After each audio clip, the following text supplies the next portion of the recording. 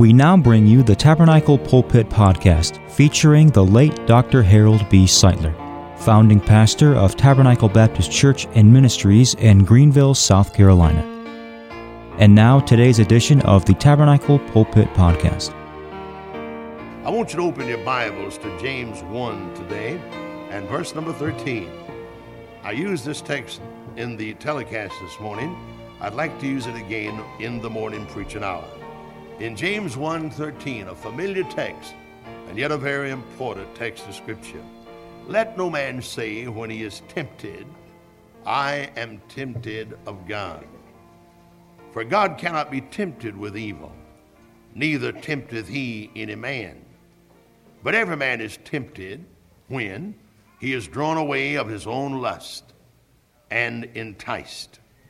Now, your own lust is that agent of temptation that you need to recognize.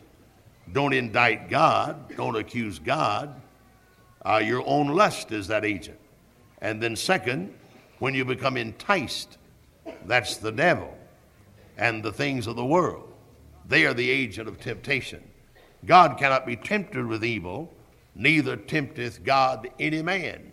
So let no man say when he is tempted, I am tempted of God. Verse 15, then when lust hath conceived, and that's the origin of sin. When lust hath conceived. Now, you have that. You were born with that. We're totally depraved creatures. There's none good, no, not one. For we've all sinned and come short of the glory of God, conceived in sin and shapen in iniquity. So when lust hath conceived, and that's your own responsibility, that's your own doings. Don't accuse God of that. But when lust conceives, it bringeth forth sin. Sin is the child of lust. Sin is the result of lust. Sin is the newborn of lust. And that lust is you and your nature, totally depraved and in need of the redeeming grace of God. When lust hath conceived, it bringeth forth sin. But that's not the end. That's tragic, and that's a step in the wrong direction. And this is a step downward toward hell when sin is brought forth. But sin, when it is finished, and here's the end result. Here's hell.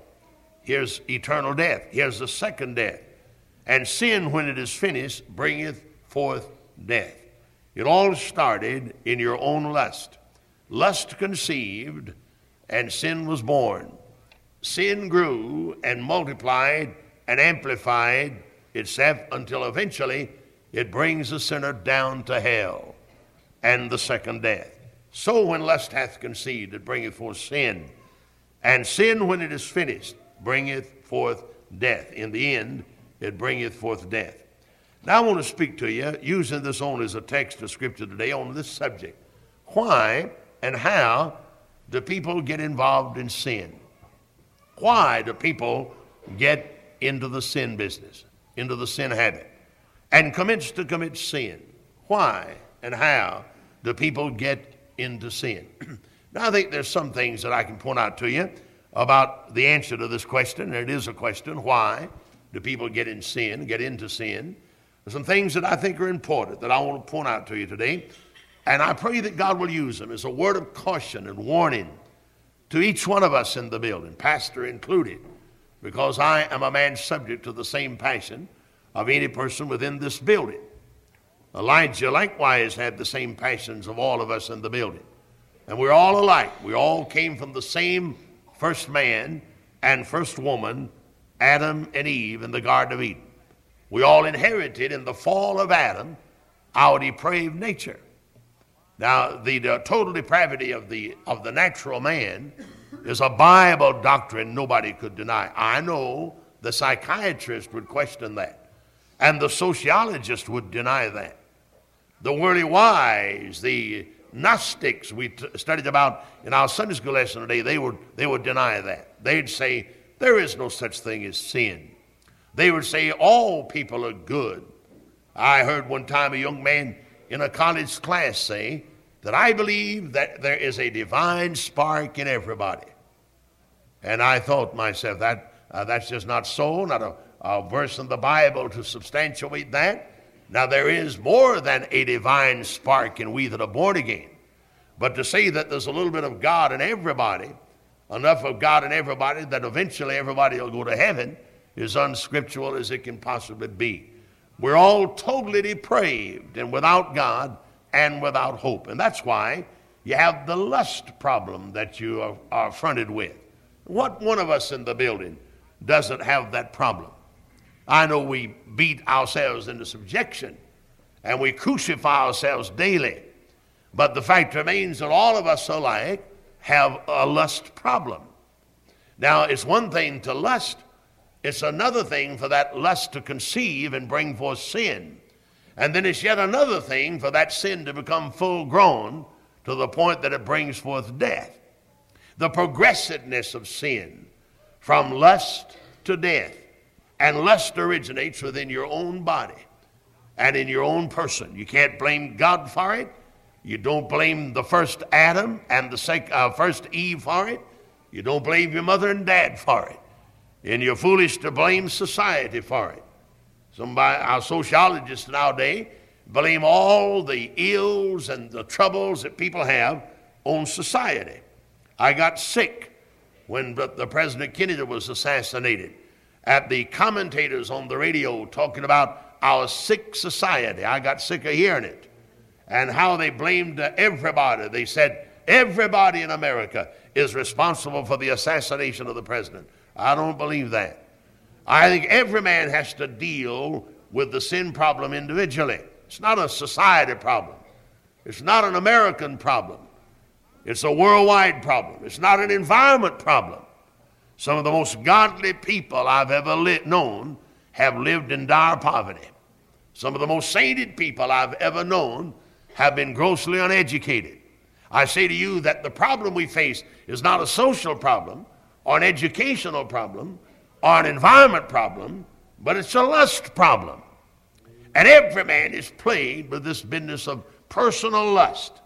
Now, it's my business and yours as a born-again man to war against the lust of my body. When I'm enticed, I'm to resist that. Flee youthful lust.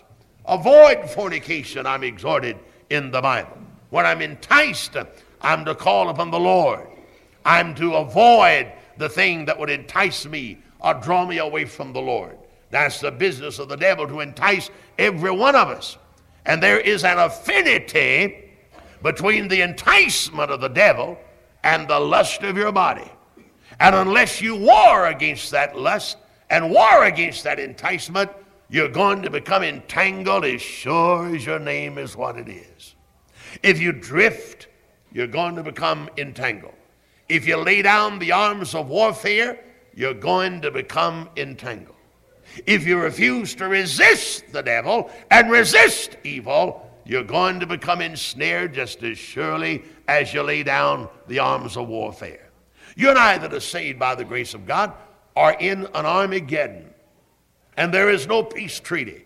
There is no discharge from this army.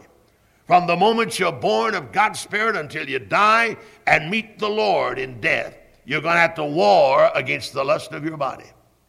And there's no way to avoid it. I know that there's some naive people and unscriptural people in our day who talk about having attained a state of sinlessness. And they say, I've had the second work of grace, and inbred sin has been rooted out. And therefore, I now live sinlessly perfect. I don't accept that. And a man that will give that testimony to you is given an unscriptural reality and holding up an unscriptural hope that will disturb and upset people instead of anchor people and sober people and help people. The idea of sinless perfection is not taught in the Bible. You have that lust. Though you're saved in God's grace, you still have that body. And that body of yours is depraved. That flesh of yours is yet to be redeemed. Now the day shall come when it shall be redeemed. And we're sealed by the Holy Spirit until the redemption of our bodies. We're told clearly in Ephesians 4:30. But until that happens, you've got the warfare. You may as well reckon with it And if you don't reckon with it, you're going to become defeated by it. Now, why is it that some people, knowing the wiles of the devil, knowing the progressiveness of sin, knowing the end of sin, death, why is it and how is it that people who know what sin does become involved with it and get involved in it?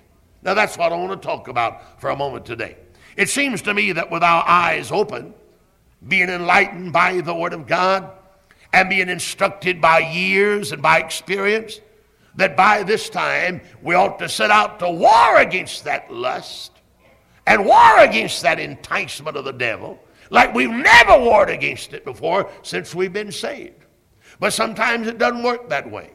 You find some people that get saved and then they don't war and don't fight the good fight of faith. And the first thing you know, the devil's got a loop around them.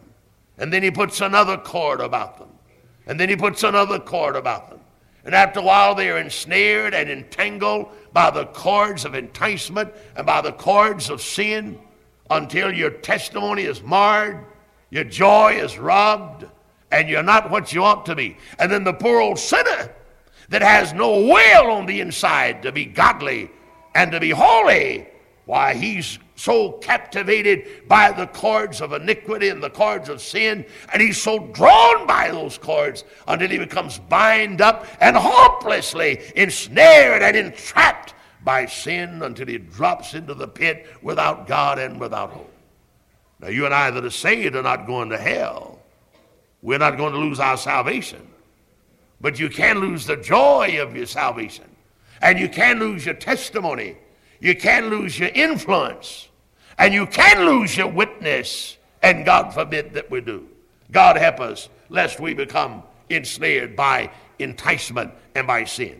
Why do people get into sin? Number one, some people get into sin presumptuously, and they deliberately go into sin in order to demonstrate their self-will, their great determination.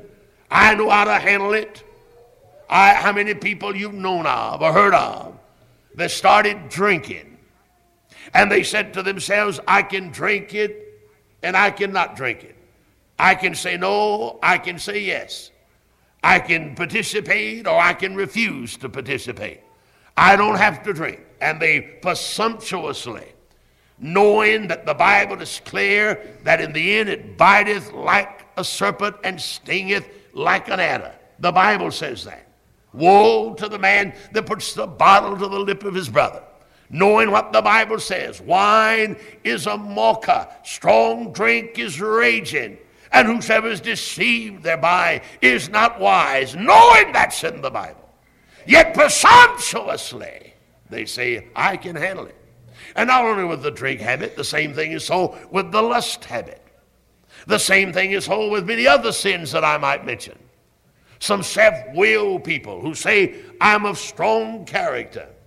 I am of strong will. I can go so far that I can call a halt and stop. Whatever I might be engaged in, I can say no or I can say yes. You are a presumptuous fool. You can't do that. And before you know it, unless you become wise to the devices of the devil will have so many cords of iniquity ensnared about you until you find out that you haven't got that presumptuous will that you boasted that you've had. You take one stick of wood, you can break it without any difficulty. You can add a second, you'll have no difficulty breaking them both. You can add a third, and you can break them without much difficulty. You add a fourth, you might find some difficulty, but yet you can break them. You add a fifth, you might have to wrestle with it. You add a sixth, and you'll not be able to break it. You add seven, and you can't move it. You're ensnared, you're entrapped. And the devil knows how far to lead you to get you so bound up with sin, whatever it may be, whether it's lust or whether it's drink. Wonder how many people down through the years stole something small. And they said, well, nobody will ever know it. I need this. Somebody might have stolen a pair of pliers. I remember when Brother Oscar Turner was alive. Brother Oscar said to me one day, Brother Oscar used to handle a lot of the salvage material at the air base when the air base was in operation in our city. They had a lot of salvage material, and Brother Turner would buy it and then resell it. And he did a lot of that kind of work, honest work, good work. Brother Turner was engaged in. When the base closed up, of course, all that was gone. But I remember Brother Turner told me one time, he said, "Preacher, you'd be surprised how much goods, how many pieces of tool and machinery is carried away from the air base, stolen by soldiers and by civil workers at the air base." I wonder how many persons have seen a pair of pliers on somebody's bench. And he said, "Now, I could use that at my house. And this is an insignificant thing." And he picks it up, puts it in his pocket, and he carries it home. And he's stolen the first thing. He's got the first stick in the bundle. And he says, "I can handle that." And he goes on a few weeks, and he sees something else. And he says, "I could use that." And he steals it. He's got the second bundle, the second stick in the bundle. And he moves on a few months, and he sees something of greater value. He says, "I can use that. I can sell that and turn it into money." And he steals that, and he's got 3 sticks in the bundle. And he keeps it up until after a while, he becomes a kleptomaniac. He can't keep his hand off anything that belongs to somebody else. He becomes the worst kind of a thief, stealing things that he has no use for, stealing things of no value, just stealing for the sake of stealing. I was in a supermarket the other day, and I don't usually go. It's not a grocery store. It's one of these variety supermarkets, superstores. I don't know whether it was Grant's or Kmart. I was in another city. I was going to buy me a marker, a pen marker like this one I carry in my pocket. And I thought as I walked through that store, oh, the thieves, how they could make a heyday in a place like this. And I read an article the other day of how many billions of dollars of merchandise are stolen out of these supermarkets by thieves that go through there and pick up a pencil like this one, or pick up a candy bar, or pick up some other insignificant thing and put it in their pockets, or sometimes even get something of greater value than that and put it in a bag and carry it out. Throughout America, they tell me, I read articles that say millions is stolen every year. And you and I that pay our bills have to pay for that. The profits are jacked up so we can pay for that. You see, the company has to stay in business. But you can imagine how many thieves go in places like that. They have the round mirrors on the wall. And the manager can look at that mirror, and the round mirror projects the whole store before his eyes on that mirror. And they put those there to watch people with. They have televisions. I've been in stores where they have televisions, closed-circuit TV. And that closed-circuit TV is connected with the manager's office. And he can sit at his desk and look up and down every aisle in that store and watch people from his desk. Why do companies have to do that? People steal. And they presumptuously say, well, this is not much. I can steal it or I can let it alone. I'm not really a thief. I'll never go to jail. And they go on in that kind of life until after a while they steal something and they go to jail for it, you see. Some people get into sin presumptuously. Then the second reason why some people get into sin is because of carelessness. Pure carelessness. They're not on their guard. Now, if I'm stricken at the number of times in the New Testament where I'm warned to flee youthful lust, where I'm warned to avoid fornicators. Right, I'm told in the Bible to avoid a fornicator. Here comes a fornicator down the road. That's a vile, lustful, immoral creature, a fornicator. Here he comes down the road. I'm not to hail him and say, come over and drink a cup of coffee with me. No, sirree, brother. I'm to let him go. I'm to avoid him. That's what the Bible says. And you better know what the Bible says. You're doing a dangerous thing to sit down with a fornicator. And you're doing an unscriptural thing, a disobedient thing to sit down with a fornicator. You're doing a disobedient thing to toy with sin, play with sin. Now in our day, we say, well, we can handle it. But the first thing you know, it handles you carelessly. Men get involved in sin. by failing to watch, by failing to heed the simple, positive commands of the Holy Scriptures. You toy with sin, and after a while it'll sting you and bite you and destroy you and send you to hell if you're not a saved man. And if you're a saved man, it'll rob you of your testimony and your power and your joy if you trifle with it for long. Carelessly, people get involved in sin. We need to be wise as serpents and harmless as doves, the Bible says. Wise we're to be. Jesus said, watch and pray, lest ye enter into temptation.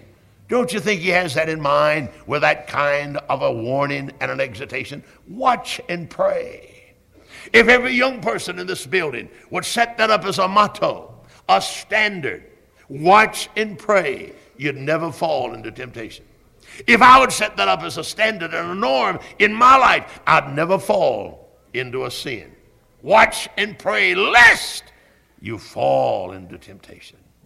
And the best way in the world to avoid falling to some enticement of the devil is to keep your eyes open and watch and pray. You get careless around the devil, and the first thing you know, he throws a loop of sin around you, and he'll pull you closer to it. You keep on becoming careless, and he'll toss another loop around you, and the first thing you know, he's got you bound up.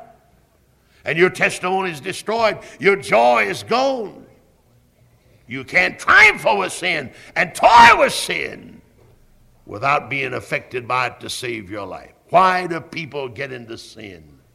Sometimes presumptuously, other times carelessly, and then number three, sometimes collectively. People get involved in sin. What do you mean, preacher? Follow the crowd. Don't be a square. Don't be an oddball. Everybody else is doing it collectively. How many young people started smoking that way? How many young people started stealing that way? How many young people started wearing this mod clothing that way? How many young people let their hair grow long because of that? They haven't got enough grace to dare to be a Daniel. One thing for sure, Daniel, Shadrach, Meshach, and Abednego did not sin collectively. If any four young men ever had an opportunity to fall in sin because everybody else was engaged in it, these four boys had that opportunity. But old Daniel said, I purpose in my heart that I'm not going to defile myself. And I'm a long way from home, and I'm a captive of the Babylonian people, but I'm going to live for God in spite of everything. And he did. And Shadrach, Meshach, and Abednego lived with him for the Lord. But you get a bunch of young people together and get a rotten egg in the crowd, get a rebel in the crowd, get a fornicator in the crowd, get a thief in the crowd, get a dope pusher in the crowd. The reason you got the problem with dope these days is because of collective sin. The average boy would never get involved in dope if left alone. The average young girl would never get involved in dope if left alone. But collectively, somebody else does it. My pal does it. My classmate does it. My neighbor does it. And don't be an oddball. Don't be a square. Go ahead. Everybody else is smoking marijuana. Go ahead and smoke it. And collectively, sometimes, people get involved in sin because of that. That's tragic, isn't it? Same way with drink. The average person would never become a beer drinker or wine taster. Ordinarily would never get involved in that if left alone. But you go to some social functions and they bring out the beer cans or they bring out the wine glasses. And you're the only person there that turns your glass upside down. And invariably, somebody will look at you and say, you're not drinking tonight? You're not drinking tonight? Oh, yes, you go to Tabernacle. You're not drinking tonight. Now, the best thing you can do is to leave that place in a hurry. I would not attend any kind of function. I don't care what it is, social, educational. I would not attend any kind of function where wine or cocktails or beer is served. Now, if that's treason, make the most of it. I don't care under what circumstance, I would not attend. Not knowingly. And if they got me there without knowing it, I think I'd be tempted if I could possibly do it, I'd leave. I'd get up and walk out. I certainly wouldn't go with my eyes open, and I wouldn't recommend you go. Best way in the world to get fouled up is to start toying with things like that collectively. There's not many people that can take the pressure of criticism. Not many young people that can take the pressure of criticism. The truth is, not many preachers can take the pressure of criticism. I don't enjoy being called a fanatic. I don't enjoy being called a rabble rouser, and I've been called that. I don't enjoy being called an oddball in our city religiously. I can't say that I enjoy that. But if I'm going to have to become a regular guy by compromising with the liberals and the modernists, and if I'm going to have to participate in social functions that are questionable in order to become popular, then I'll remain unpopular in Greenville. Now, if that's treason, you make the most of it, but that's where I stand. And I think you ought to stand there too. Collectively, sometimes people fall into sin. Thank God for a young man that will say, I'm going to be a Daniel. If you got good sense in your head, you'll be a Daniel. If you're not going to get saved, you'll be a Daniel when it comes to drink. No intelligent person will start drinking. God didn't make you with a taste for it. You're born with the taste for water, and you're born with the taste for milk. Why in the world would you cultivate a taste of something that's repulsive? Anybody with good intelligence would not drink beer when you have to hold your nose to drink it, or learn to drink it, or drink whiskey when you have to hold your nose to learn to drink it. God have mercy. You wasn't born with that appetite or that taste for the wicked substance. Why get involved in it? Why? Oh, I know, everybody's doing it. You go to their own crowds, you go to their own parties, you go to the school banquet, or you go to the class meeting. And they advertise the class of 1951 or 52 is going to have a homecoming. And somebody invariably will have liquor in their pockets. And you'll be classified as being strange if you don't indulge. But if I found out they were going to have a class reunion and they were going to serve any kind of strong drink, I wouldn't go to begin with. And if I did go, I'd leave when they brought out the bottles. Amen, amen, amen. How long are you going to be tossed and torn between two opinions? If God be God, serve God. You don't have to mess around and be like the world and tell dirty jokes like the world and cuss like the world and smell like the world and wear your hair like the world and dance like the world and cuss like the world and drink like the world. You don't have to do that. You can live for God. God give us men and women and boys and girls at Tabernacle that'll dare to be different to God's glory. Amen. Amen. We need to be different to God's glory. We must be. And more than that, we are if we're born again. Sometimes people get into sin collectively. Then number 4, sometimes people drift into sin out of curiosity, curiously. Curiously, they get involved in different kinds of sin. I wonder how many boys and girls have started out on the marijuana smoking habit out of curiosity. Or the drinking habit. Somebody says, well, if you'll just drink a glass or two of wine, your head will be light and you'll have a good time and your heart will be filled up with laughter. And you say to yourself, well, I think I'll try that. Curiosity. Curiously, you say, well, give me a glass and I'll try it. And you try it out of curiosity and wind up ensnared and entrapped by the wine habit. God have mercy. Now, I don't see why you have to try something the Bible has already described as wicked and deceptive. When the Bible says clearly that wine is deceiving and strong drink is raging, why can't you believe that? Why would you have to try it? I wouldn't recommend you try it. The wise saying would be just to believe what the Bible says. Somebody's tried it before you came along. And divinely inspired of God, God wrote down in the Bible that wine is raging, wine is a deceiver and strong drink is raging. Why don't you accept that? Save yourself a lot of heartache, wouldn't it? If you just believe that, you see. But you say, well, I'm curious. I want to see what it does. And the first thing you know, you're hooked. I'm told, I don't know how true it is, I've never had any dealing with dope, of course. God have mercy upon people that get involved in dope. That must be an awful thing. And my heart goes out in pity to people, young people or adult people that get involved in the dope habit. But I'm told that once you get on dope, hardline dope, you don't have to take but one or two experiences of that and you're hooked. I mean, you don't get hooked after 5 or 6 years on heroin or some other kind of hard dope. Just one or two experiences and you've got the habit. I'm told it's that binding and it's that instant in its binding.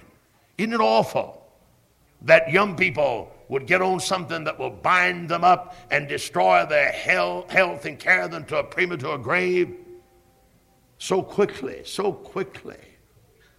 Wonder how many young people have died in Greenville County in the last 10 years as a result of dope. And how many others have one foot in the grave, though they haven't even reached middle life, because of the dope habit. And they started all of it out of curiosity. I'm curious. And so curiously, they participate. I want to see what's going to happen. Now, you better believe the testimonies of people who've been that route. And you better believe what the Bible says about it. And let that thing alone and stand apart from it and flee from it as hard as you can. That's the thing of wisdom. Believe what the Bible says. Then again, some people get involved in sin as a Pharisee. And pharisaically, they get involved in the sin business. And they say, well, God's a great God, and He is. And God's a gracious God, and He is. And God is a forgiving God, and He is. So I'll go ahead and sin that the grace of God might abound.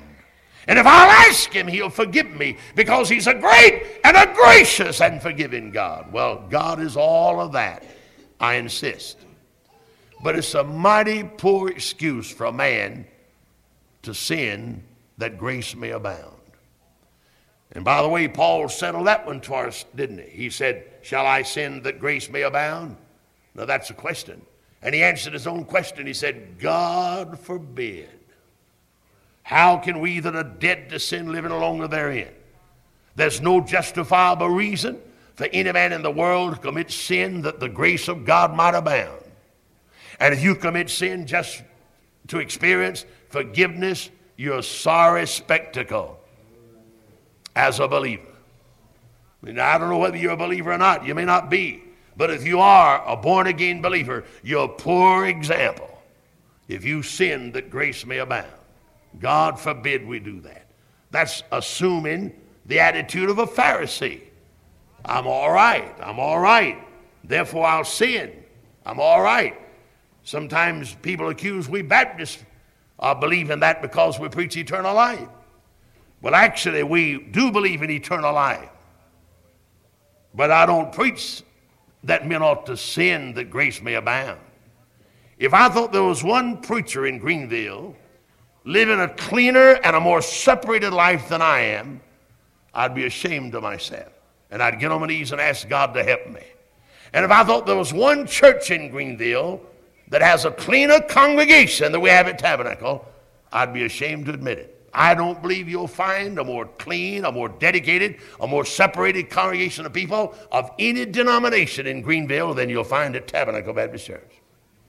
And I don't think you'll find a preacher that preaches down the line against sin and worldliness any more than the pastor of Tabernacle does.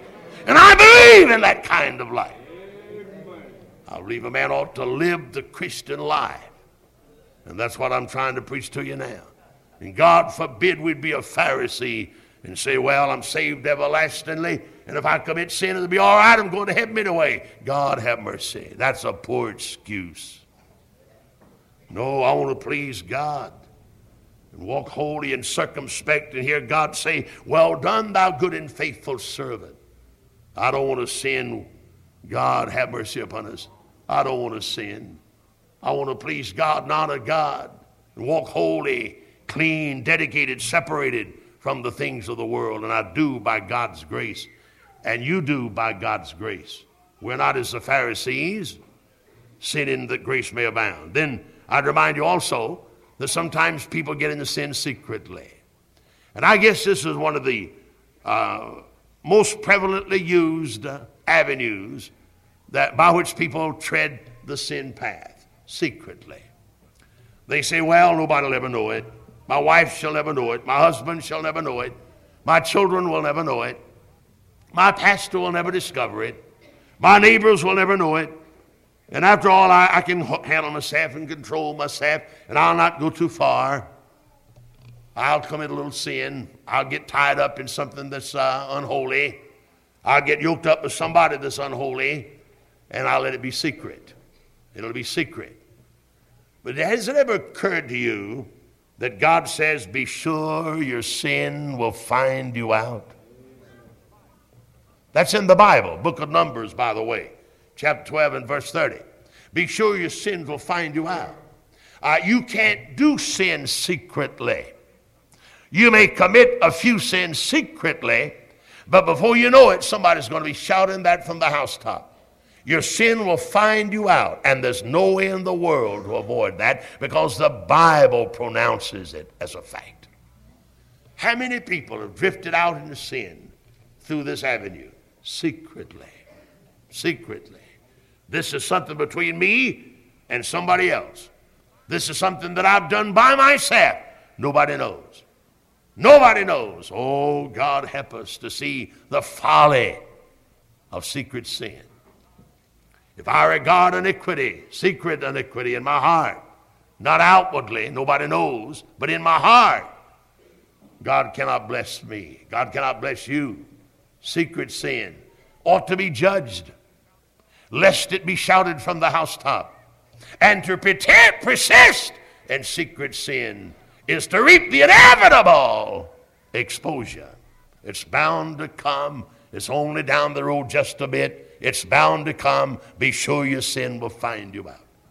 Surely, I'm not preaching to anyone in the building tonight or today with secret sin in your life. And I'm not trying to be sarcastic. I want to be real at that point.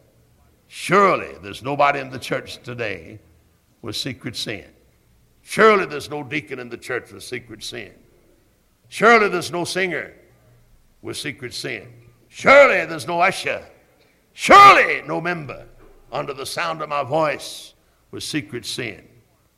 If there be one, God rebuke you and God grant you grace to repent before your sins find you out and is shouted from the housetop. Now, if there's secret sin in your life, you ought to confess that right now to God. I'm not saying you ought to get up and tell the congregation. I think secret sins committed by yourself ought to be confessed to God. When you sin against people, restitution ought to be made.